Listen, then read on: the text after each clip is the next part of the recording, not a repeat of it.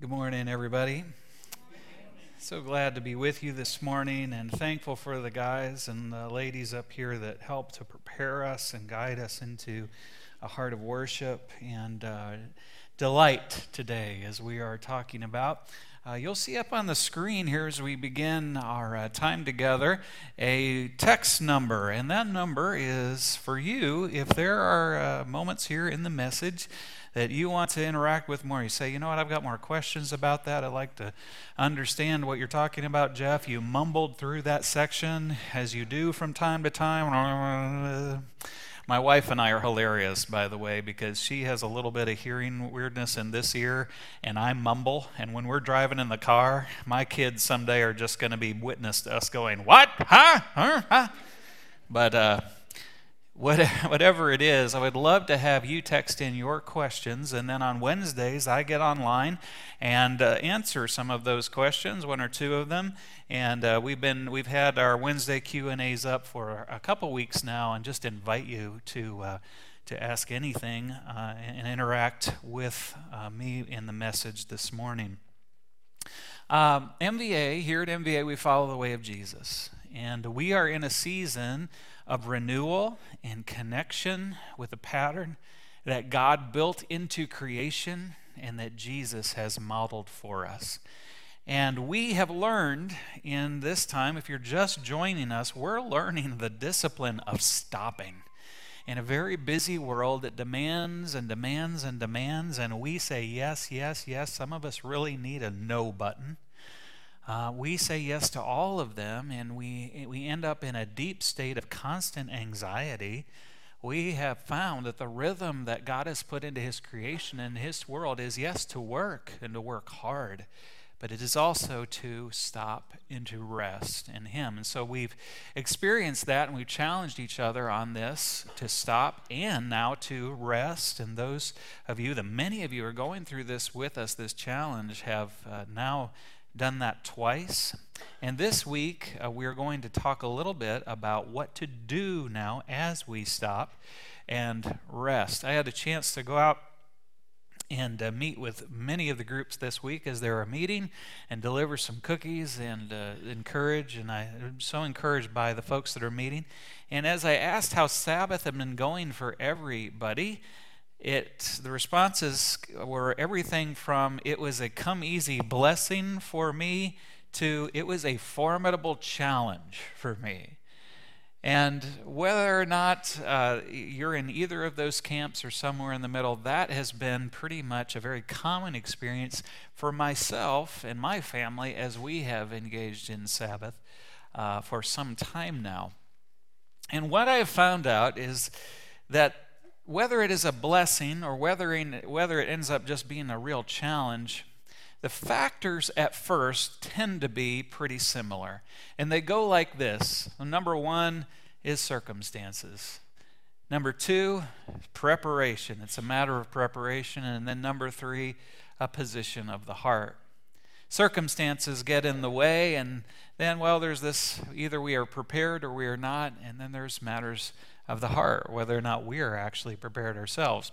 But what I find to happen over time is that as we adapt to this rhythm of life that perhaps we have either never adapted to or we have in the past that we've just lost, those things switch in order.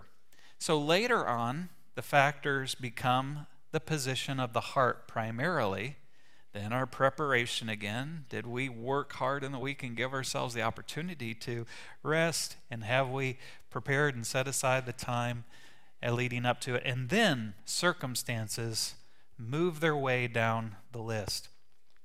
Early in the process, we're getting used to the rhythm. Either for the first time or again, we're reintegrating it back into our lives. And early on, you'll have circumstances that come up that will affect your Sabbath, and that'll be the primary challenge. For example, good news comes from a job promotion, and Sabbath time becomes a restful celebration that week. But an increase in rent the next week makes Sabbath time not so restful after that. Or you have a positive week with no conflict with coworkers or family members, and so you move into Sabbath with a very restful heart and attitude. But then the next week, a new medical challenge comes up that you didn't know was coming, and all of a sudden Sabbath is a time of hand-wringing and worry. And our circumstances can affect deeply what's going on in our time of rest. As time goes, though, and I want to encourage you on this, your practice in this rhythm of rest will change the way that you engage with your circumstances. Circumstances will begin to have less and less bearing on the heart of those moments in the presence of God, fully engaged with Him and His people.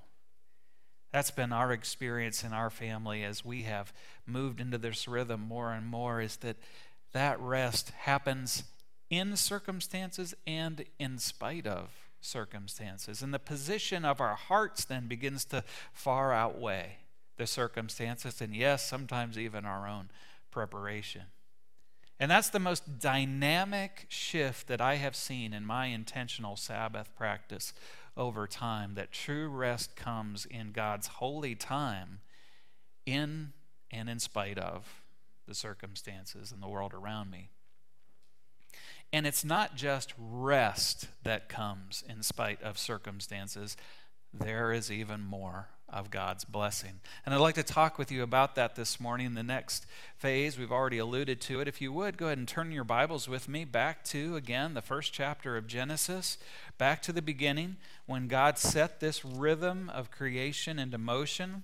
As you do, it just remind you that the 7-day week is the only setting of time that we have in our calendar that is not based on the sun's movement or the moon's movement. It is just something that we do, and it is because of the rhythm God put into creation at the beginning. Genesis chapter 2 and verse 1 says this: "Thus the heavens and the earth were finished, and all the host of them. And on the seventh day God finished His work that He had done, and He rested on the seventh day from all His work that He had done." And take notice of verse 3 with me this morning. "So God blessed the seventh day and made it holy, because on it God rested from all of His work that He had done in creation." So He finishes, He stops, and He rests, and then He actually takes an action. And the action is to bless the rest. God blessed the rest. Now, what does it mean to bless something? Well, bless in the Scripture, we find many different times over and over, hundreds of times in the Old and New Testament. It's a public declaration of favor and status with God. You are blessed, Moses. You are blessed, Abraham. You are blessed, David. You are blessed. It's a status. It's favor with God. Second, the blessing endows power and prosperity and success to the one who is given the blessing. In all cases, the blessing serves as a guide and its motivation for the one who is given this blessing to pursue whatever course of life God has put them on with that blessing. Did you know it's also possible for us to bless God? Now you'd think, how God doesn't need a blessing from us, and yet we can. Psalm 103 gives us wording that we sing word for word sometimes in our services with the song that says, "Bless the Lord, O my soul. O my soul, worship His holy name." You know that song that we sing? That's verbatim. That's just, we're singing Scripture back to God. And in that occurrence, what we're saying is we praise, we extol, we give great our favor upon you, Lord. Like it matters, but we just want you to know that our favor is upon the Lord. Then in the New Testament, Jesus teaches that there are many kinds of people who are blessed. In fact, He begins His great Sermon on the Mount with, "Blessed are the poor in spirit, blessed are those who mourn, blessed are the peacemakers, blessed are those who hunger and thirst for righteousness, blessed are those who are persecuted because of righteousness, blessed, blessed, blessed, blessed, blessed." So if we take all of this together, and we're trying to try to simplify it into one statement, which is very difficult to do, but if you were just to try to take it all and to try to put it into something that we could take and put this into one phrase, let's just say this, that blessed is to mean full to the point of happiness. Blessed, full to the point of satisfaction and happiness. Which is very strange if you think about it. Blessed are the poor in spirit. Blessed are the people who are sad for the brokenness of the earth. Happy are the sad people. But full in understanding of the brokenness of the world, but made full by God in spite of it. Because they understand their need for a Savior. Blessed, full to the point of happiness. God makes this time in Sabbath, in the beginning, in his rhythm, full to the point of happiness. He makes a day of delight. And this is a hard one for us, actually. Delight is something that we have to fight for. We have to practice it, and it seems a little counterintuitive to us, frankly, at times. We think joy should just find us, right? Sabbath delight is an act, though, of the will. It's something that we have to work for. Joy will come to you through circumstances. Yes, that is true. This time of the year, we get a sunny day, and it is a source of joy, isn't it? Right? We get up into the 50s, and you don't just feel a warmth outside your body. It's like your soul warms up a little bit, right? You just run outside in your bathing suit with the thing, and you're just like, yes, Lord.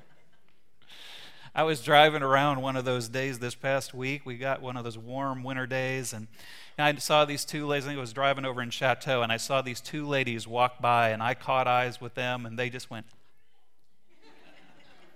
and I went, oh, hello, you know. I passed a couple people. I was pulling out of the car wash, and I passed a couple people pulling in, Tim Hortons and the car wash and Taco Bell, the trifecta of awesomeness over there. I was pulling out of one of those areas, and I remember someone pulling in and smiling, hey, oh, hello. Another person pulling out of another area caught my eyes and, oh, hi. And I went, oh, well, hello, We're all happy today. The circumstances have warmed our souls and our spirits.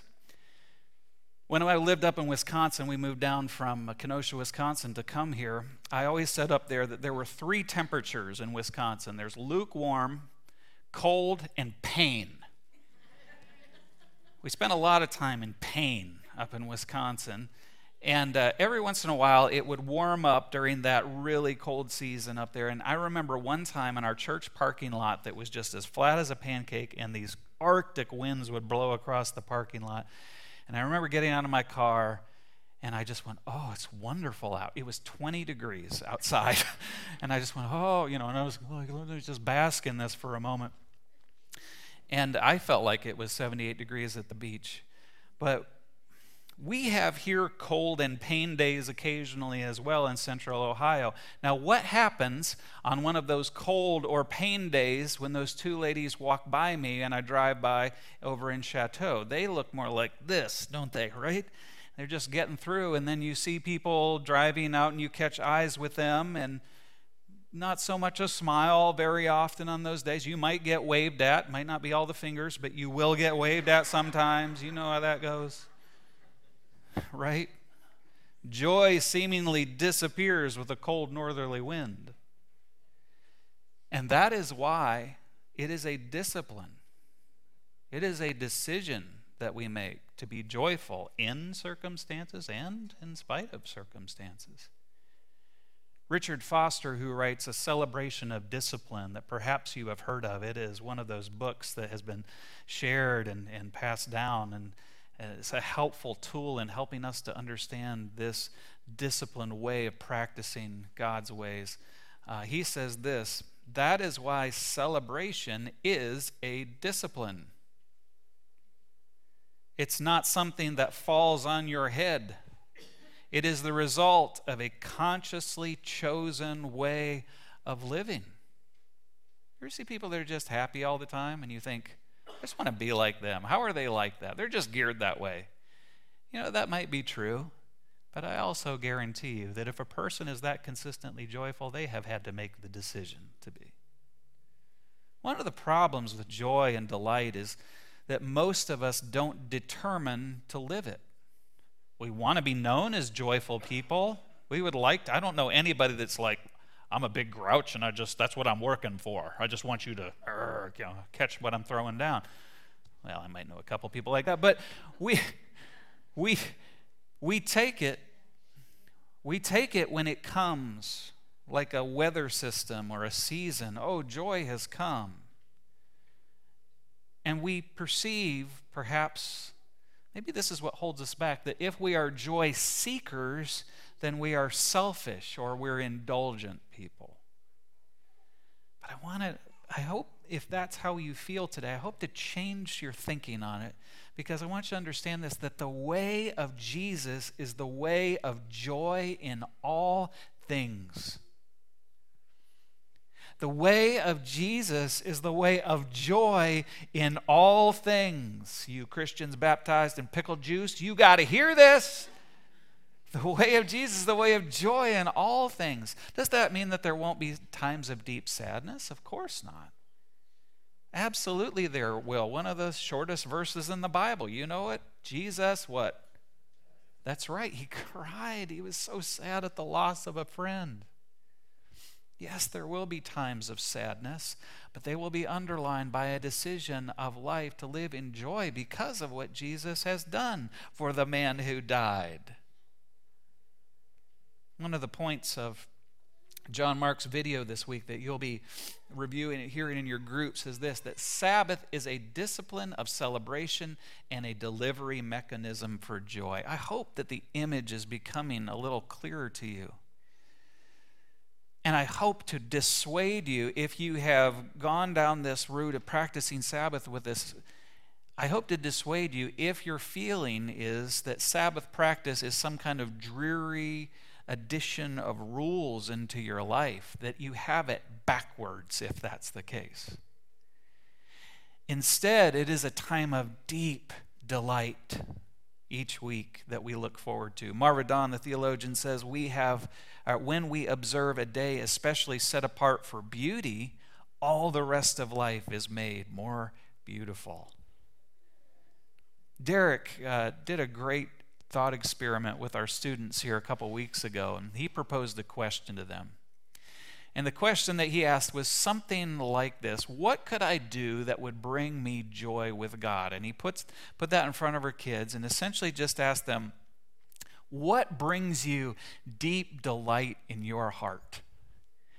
And their answers were very telling.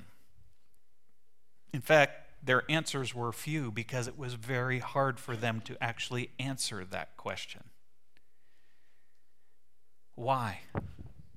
Could it be because we have taught our kids a rhythm of life that looks something like this: be busy, be busy, be busy, be involved, be in school, be in activities, be in this, be in that, and every once in a while take your phone out and distract yourself. Little dopamine hit, great, back at it. Busy, busy, busy, busy, busy, busy, busy, busy, busy, busy, busy, busy, busy, busy, busy, busy, busy. Take your phone out, take it. Okay. Busy, busy, busy. Okay, downtime. Binge. Netflix. Here we go. Binge. Video games. Binge. Back at it. Busy, busy, busy. See the rhythm? What do you delight in? I don't know. I don't. Adults, what do you delight in? Perhaps we live in the same rhythm. Maybe that question is hard to answer for you as well, but I guarantee you that if you will take a moment, if you will stop on your Sabbath and you'll ask you and your family, perhaps this week as you gather around this question, really ask this question: what do you delight in? If you'll slow down, you'll come to find out answers to that question. Did that with my family this week, and here were some of our answers. We sat around our Sabbath table this week, lit our candles. We said, what is it that just brings me delight and joy with the Lord? One of them was watching our children use their gifts. Man, my wife and I just loved to see my daughter using her gifts of acting and playing piano, and seeing my son, he loves the stage as well. But being with people, Liam just loves to be with people, loves to work over at the coffee shop and just share with a person, talking to him at the counter. I just joy as I'm sitting there watching him interact with folks. I love to see you and laughing and telling jokes and playing soccer. I love to see our kids using their gifts. Ewan said writing songs. Abby said reading a good book. Ewan said just being in a hotel in the conference center with the people at Winter Worship and Workshop that's coming this week. We're going down to Tennessee to do a conference and speaking down there and helping with a conference that I help with every year. And it skews a little older in age. And because of the time of the year, it's a little harder for parents with kids to get down to this program. So where is the big funtivity for my son to go down and be amazed by? Is there like a trampoline jump house in the middle of the conference for him? No, he just loves to be with God's people in the warmth of the atmosphere with them. Great joy to the soul. I said, riding my motorcycle on the back roads at sunset, buddy. Woo! Just being out in God's creation. There was this one time I was out and I turned a corner out west, the back roads, and this farmer's plowing his field and the sunset's going down low. And because I'm a minister, I did not exceed the speed limit, I'm sure. I took off, but I mean, the wind's going through and I'm looking out over God's creation and I'm just going, you are so good. This is so amazing just to be out here. And sometimes, you ever feel kind of sarcastic about your hometown or your home area, but I'll tell you what, this is a beautiful place. The flatlands, when the sun gets low in the sky here, do you know we don't have sunsets in southern Ohio? It's just hills, okay? The sun goes down at 5 o'clock and it gets cold and damp. Up here, you can see the beauty of that laying low in the sky. Now, you might hear that list and think, you know what? I don't notice in that list a lot of big ticket items on there. Well, hopefully last week we established there's nothing wrong with a big vacation. However, here's what I want you to understand about this is that it is just not necessary to pay the big bucks and go to the big places to engage in the delight and the rest of God. Instead of trying to outrun stress, what God does is He invites us to let it all catch up with us in His presence and turn it all over to Him. And you're going to hear more about that in your study this week, about this Sabbath sadness that sometimes hits us because we allow the things of life to catch up. But we'll talk about a process to face that and a God who is bigger than all of it. But what happens as we rest and we delight in Him is that we experience His beauty, and that can happen at Disney World, and it does. Or it can happen in your living room on one of those cold pain days outside when it's dreary and you're sitting alone in the quiet of your home.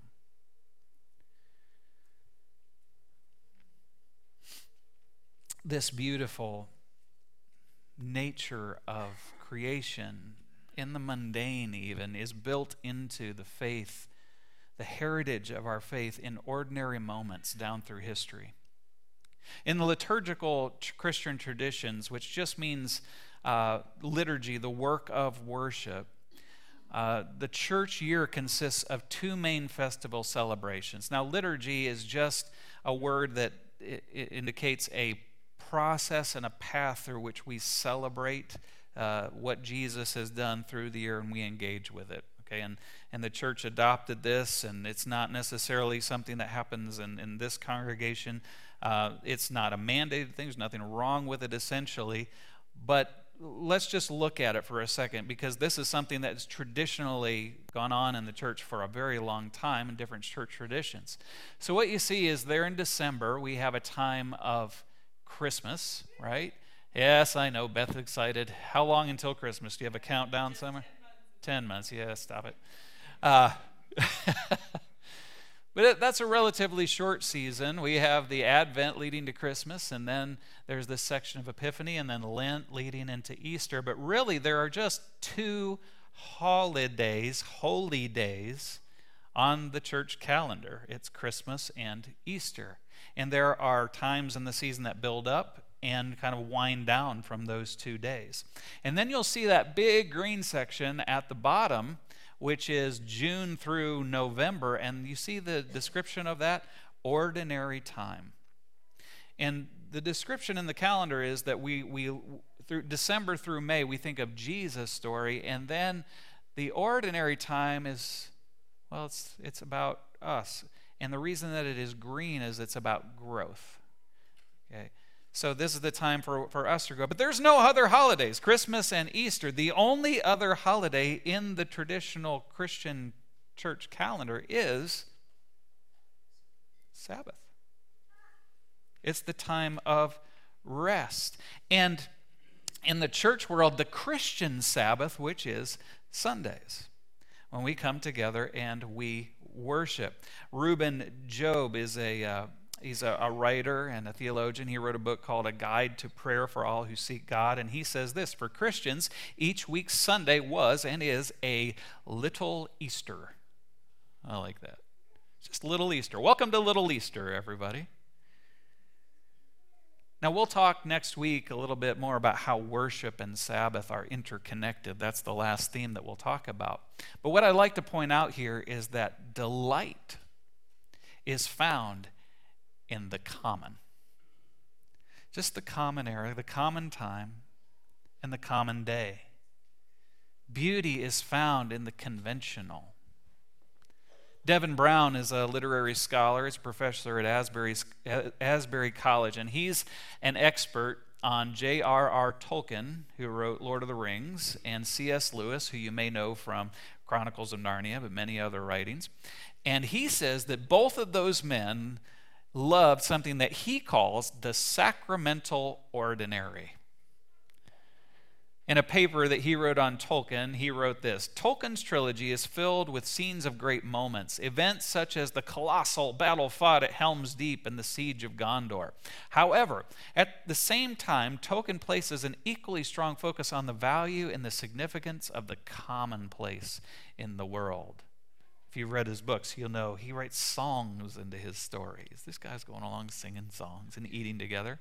A focus on what could be called the sacramental ordinary in Middle-earth. It's likely that Tolkien acquired some of his sense of the sacramental ordinary from his readings of Chesterton, G.K. Chesterton, who once wrote, "Ordinary things are more valuable than extraordinary things. Nay, they are more extraordinary." C.S. Lewis seemingly expresses the same whimsical attitude about the beauty of the common. If you remember in The Lion, the Witch, and the Wardrobe, remember little Lucy, she falls into Narnia through the wardrobe, and all of a sudden she's in this snowy wonderland, and she's in a place where animals can talk, and there's a witch, and there's magic, and there's all sorts of things going on. And what is the first thing that she does? She has tea with a deer. Oh, the sacramental ordinary. The story of the incarnation of Jesus Christ is one that is sacramental ordinary as well. The Son of the Most High God, think about it, born in a feeding trough, in a seemingly obscure place to a poor teenage mother. To anyone looking at that scene, they would say, well, that's just a very ordinary moment. I mean, why, Jesus, did you not show up at Phantasmic? That would have been a better spot, during the big fireworks display at the end of the night at the Magic Kingdom. Why not blow it out? Because God values the ordinary. Sabbath at its heart is also a moment of the sacramentally ordinary. Maybe you have stopped and maybe you have rested, and now you hear a call to delight, and you might think, I'm not sure if I can afford delight every week, Jeff. That sounds expensive. I would just encourage you to realign your idea of delight, because a lot of times we will say, hey, what are you going to do this weekend? And what we're saying is, where are you going to go outside your house and spend money to experience something? Remember that the beauty of God exists in the ordinary. Also remember that this is an act of the will. Friday night, I went to bed early, wasn't feeling great, and all my kids were still up downstairs. And I laid there in bed, and I listened to them laugh. And I don't know what their conversation was about, and it did not matter.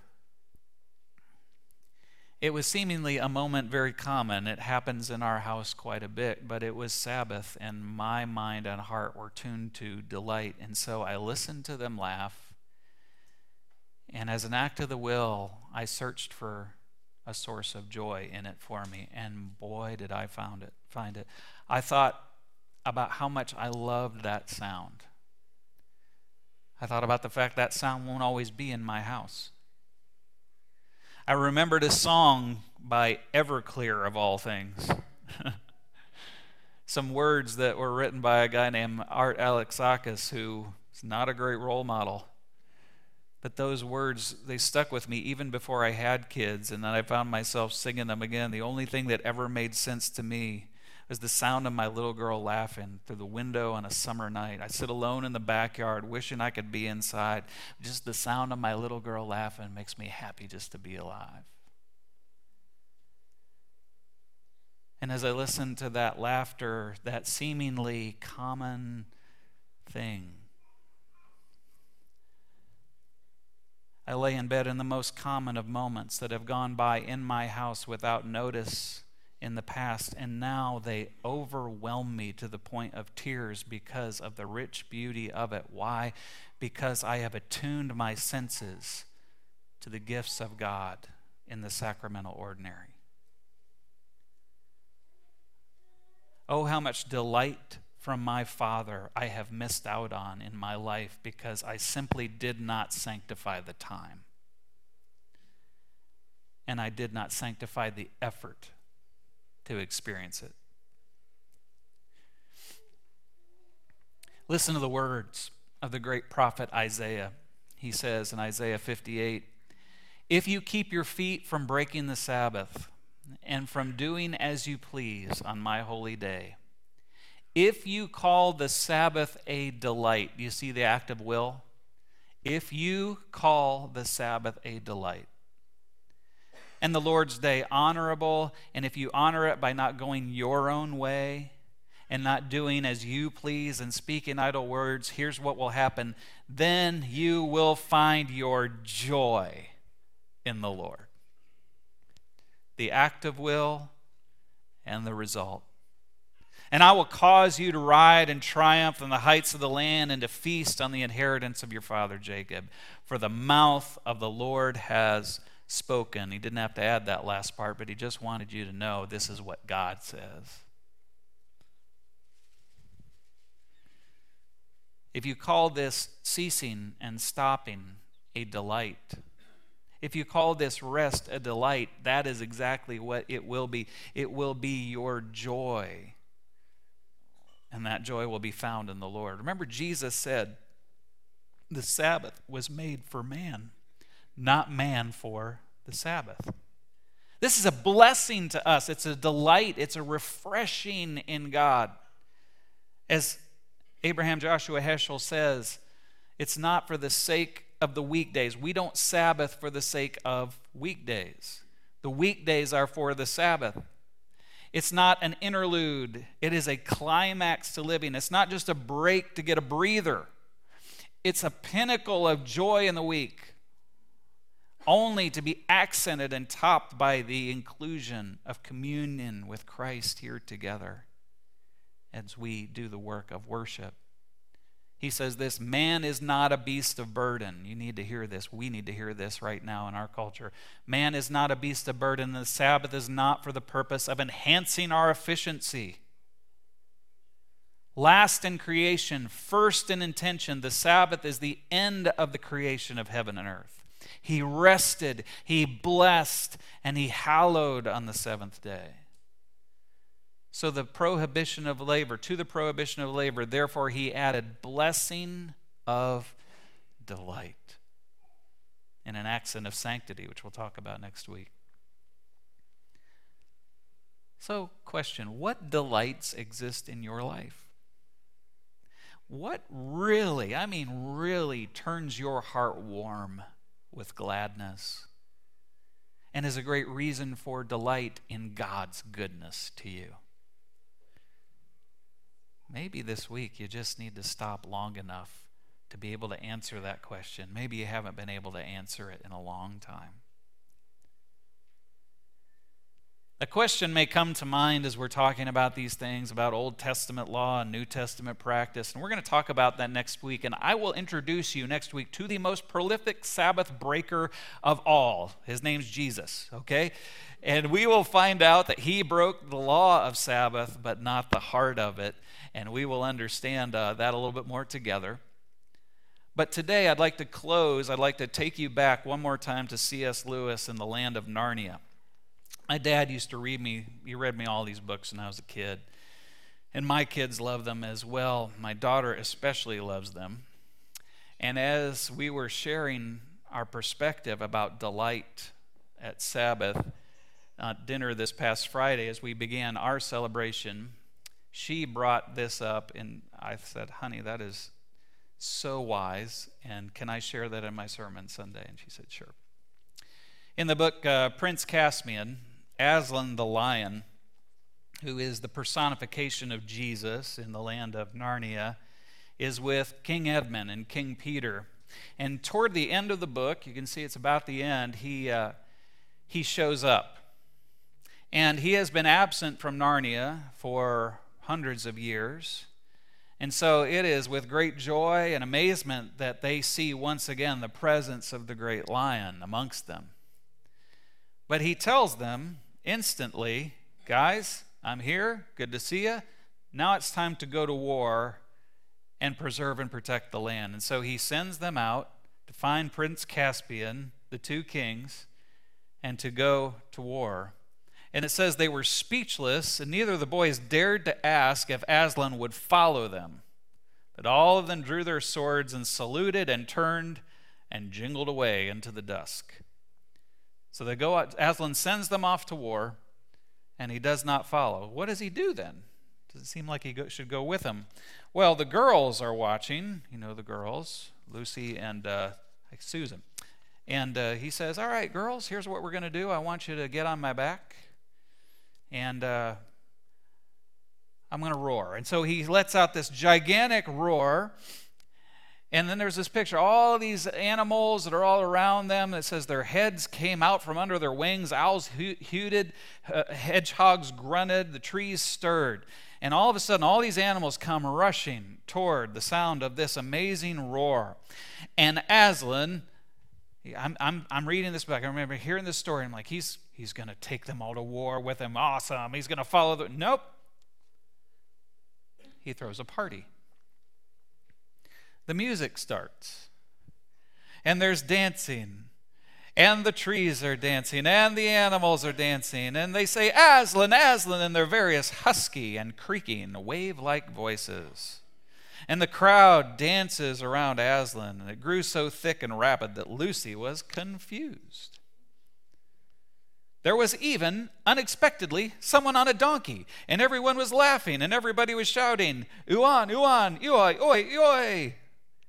Is this a romp, Aslan? Cried the youth, and apparently it was. But nearly everyone seemed to be having a different idea as to what they were playing. There were all these games that were being played at the same time. There were some people over here playing checkers. There were some people, playing, what is the bad game? Cornhole. There's all sorts of excitement going on. The donkey was under the impression that the whole thing was a circus, and he tried to give a display of walking on his hind legs. There's just all this craziness happening, and finally, the party is so big that people just pass out and they're tired. They go to sleep. They wonder what Aslan is going to say. Why are we partying right now? Well, they wake up the next day, Early in the morning, after a few hours of sleep, the girls had waked to see Aslan standing over them and to hear his voice saying, "We will make a holiday. The party's not over." And so he says, let's take this party on the road. And they begin to go to different villages and different places. Let's see. And they go down to the river. And there's like a tree-type creature in the river that's in chains. And they take the chains off him and they say, join the party. And they go and they pick up a girl from a history class because history class is boring. And they say, come out and join the party. They bump into a man who is beating a boy with a stick. Aslan turns the man into a tree and tells the boy, come on and join the party. Because, that's what you do. Turn him into a tree. They go to another classroom. I think C.S. Lewis, as a professor, still didn't like school for some reason. But they find a teacher, and the teacher is teaching a classroom full of pigs. And he says, hey, that teacher looks sad. Who wants to be teaching pigs? He lets the boy pigs loose, and he says to the teacher, come on and join the party. The party grows bigger and bigger and bigger. He sees a woman who is sick. He can't get into her house. Aslan's too big. He breaks the house in two, goes in, heals her. She joins the party. At the end of the chapter, it says this, and so at last, with leaping and dancing and singing, with music and laughter, and roaring, and barking, and neighing, they all came to the place where Meraz's army stood, flinging down their swords. This is the bad guy.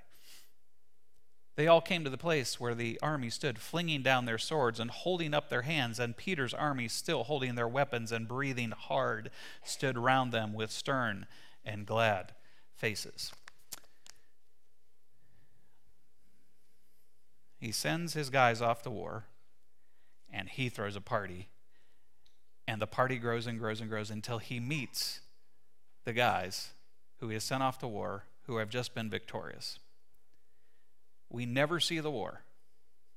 We only see the party. What's C.S. Lewis getting at here? Well, my daughter understood, and C.S. Lewis shares that part of the nature of our God is that the lion leads us to war and to a party. And they are going on at the same time. Our lives are challenging. They are hard, and we bring in this place with us challenges. But I want to encourage you, you don't have to feel guilty about delight. Jesus calls us to a yoke that is easy and a burden that is light and a cross to bear. Jesus says in John 16, I have told you these things so that in me you may have peace. In this world you will have trouble, but take heart, take joy, take delight. I have overcome the world. Trouble and delight right at the same time. So fight and look forward to the delight of rest on the journey as a precursor to the forever rest, because just like our Jesus, who for the joy set before him endured the cross, scorning its shame, and sat down at the right hand of God, we have ultimate joy to look forward to as well. So delight and fight. Fight with him. Delight with him. And follow his way on the journey. Father God, this morning I thank you for the invitation. And Lord, there are soldiers here in the fight who have been faithful for years. I pray that you would remind them and encourage them that there is delight in the journey. And there are some folks who have just been avoiding the pain of life, trying to just get by. And I would just pray, God, that you would invite them to the delight of knowing you fully and trusting you fully, so that the rhythm of life that you have offered to us might invigorate them and encourage them for the pain and the challenges of the everyday. Lord, we come into this place in all sorts of perspectives and backgrounds and seasons. But Father, delight may be had in and in spite of circumstances when we trust you fully and where we look for you, even in the ordinary. We praise you and we thank you for this in Jesus' name. Amen. Notice also that God blessed the Sabbath day. The word there is barak in Hebrew. To barak can be translated to bless, but it can also be translated to make happy. The Sabbath is a happy day. An entire 24-hour time period set aside to follow God's example, to stop, rest, yes, and to delight in God's world, to let your mind focus on all that is very good in the earth, all that is tov, to curate a view of the world with special attention to the good, the beautiful, and the true, to delight in your life in God's world. It's so easy to lose sight of just how much goodness is all around us. Neuroscientists tell us the mind is drawn to the negative over the positive at a rate of something like 14-1. On the Sabbath, we mitigate against this survival instinct in our brain, and we remember, as the Sabbath command has it, just how many blessings populate our life. Finally, we delight in God Himself, in the access we have through Jesus' death and resurrection and the coming of the Spirit into the inner life of the Trinity. Via the practices, all of them, but especially the Sabbath, we get to participate in the flow of love and joy and peace between the Father and the Son and the Spirit, just by setting our life before God and lifting up our heart to Him in prayer. Many of us, to be honest, have yet to learn how to enjoy God. Believe in Him? Yes, check the box. Learn from Him? Okay, take notes. Fear Him? Obey Him even, but delight in Him? But the longer I follow Jesus, the more of my life I give to prayer and to Sabbath, the more I realize how incredibly good God is. He radiates joy from His inner person. And as we draw near to God, we draw near to all that our heart is aching for, full delight.